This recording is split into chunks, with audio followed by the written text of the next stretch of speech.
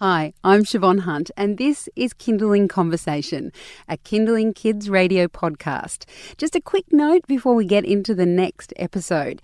If you haven't already, I'd love you to rate and review Kindling Conversation wherever you get your podcasts, or if you enjoy the episode, share it with your friends. It's always great for more parents to hear these stories and get the information. All right, thank you, and on with the show. Once you've toilet trained your child, you may think that the hardest part is over. And in a way, it is. But it can take a bit longer for kids to stay dry through the night. Children can often still be wetting their bed when they're at school. Hiba Shahid is a physiotherapist and women's health advocate. She's here to talk to us about bedwetting in children. Hi, Hiba. How are you? Hi, Siobhan. I'm good. How are you? Thanks for having me. It's a pleasure. Now, listen, some people might be saying, she's a physiotherapist. What has that got to do with bedwetting? What's your response to that? Well, actually, it's interesting because people are really unaware that there are such a thing as pediatric pelvic health physios. So my background is actually a pelvic health physio. So I specialize in women's health and in children's pelvic health. So it's a bit different to your normal pediatric physio, but it's specifically around issues in that bladder bowel area. Right. Okay. So can you tell me, for a friend, is it a normal thing? I'm not saying every night, but for occasionally for a 5 or 6 year old child to be still wetting the bed at night? So it's a common thing, but it's not normal. So up to the age of 5, that is kind of normal. But after the age of 5, there are about 20% of children that will experience bedwetting. And like I said, it's common, and there are things that you can do to help address it. Like what? Look at me. Give me the tips now. Yeah, so in the pelvic health physio practice, this is where we normally recommend that women who have, or families that have children that experience bedwetting, that it's not getting better, they can come in to see. And there's different strategies that we use to help them. So we try to address, firstly, why might they be experiencing this bedwetting in the first place? Is it a bladder problem? Is it a muscle, like your pelvic floor problem? Is it a kidney problem? What is it? So the thing about bedwetting is that, during the night, your bladder, it actually doesn't hold very much urine, like especially a child, the bladder's quite small, it doesn't hold very much urine, but your kidneys are making a lot of urine.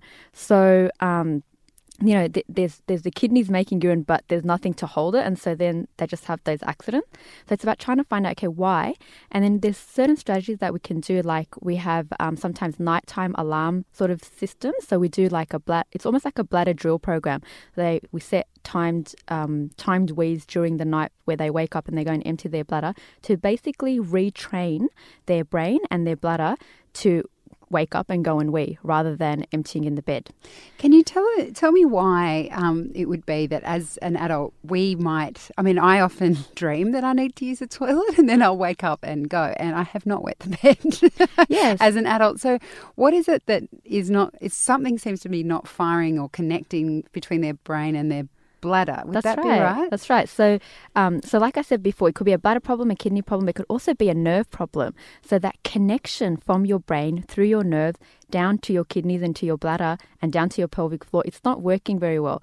So, children are still developing, and ideally by the age of 5, that system should have been developed. But unfortunately, in about 1 in 5 children, it's not completely developed. So we have to do a little bit of added help, such as these, drill programs during the nighttime alarms. It could be even, it could be another reason why they're experiencing nighttime wetting, where it could be related to their bowels. Like maybe they're actually constipated. A lot of children, so about up to 25% of kids can get quite constipated. And, when you're constipated, there's like this blockage in your bowels, and that puts pressure on the bladder. Like it pushes up against the bladder. Then the bladder, it feels even smaller because of this pressure of the bowel. So with the pelvic health pediatric physios, we look at why are they experiencing this? Could it be that they're actually constipated? And if we fix the constipation, we can actually fix the nighttime wetting. It's about getting to the root cause of why it's happening.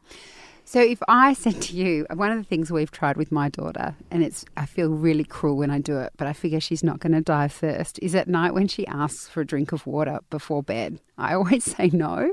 Yeah. I just say no because I say if you have this, then you might wet the bed. That's actually one of the things that we do, which is we time when they drink and what they drink.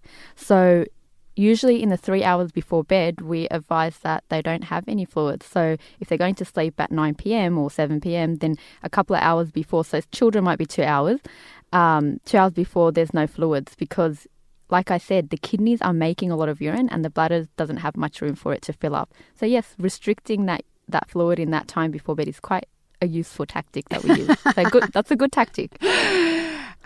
So your advice would be to, if your child is still bedwetting after 5 years of age, go and see someone. What's the first step? So do you go and see your GP and say, this is what's happening, I'd like to see a paediatric physiotherapist, or how do you, or can you go straight to a paediatric? You can go straight to a paediatric pelvic health physio. Finding one is going to be a challenge though. So it just depends on which area you're in and whether you can find one.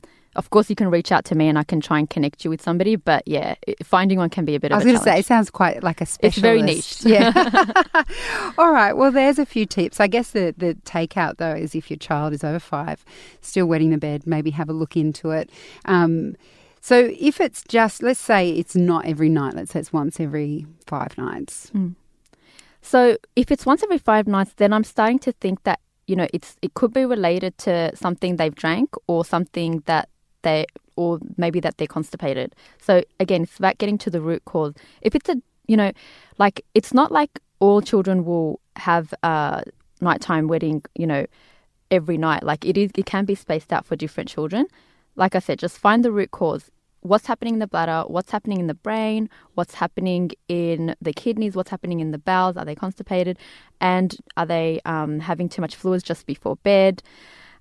Things like that. And sometimes it can even be emotional issues, like maybe they're scared about going to school the next day. Like maybe there's, we know that there's sometimes emotional issues as well. So finding that root cause is really important. Yeah, and having a team around you that can help you identify the root cause. All right. Well, I think those are some great tips there. Hiba, thank you so much for coming in. No worries. It's been my pleasure. That's Hiba Shahid. She's a pelvic health physiotherapist and women's health advocate. Hi, we're the Beanies. Get your child off screens and into their imagination as we explore how bubbles are made. What's in a sneeze? Achoo! And what's with the weather today? Professor Know-It-All knows. Hello, Beanies. Hello. The Beanies, a podcast just for kids. Subscribe now on iTunes or listen anytime on the Kindling app.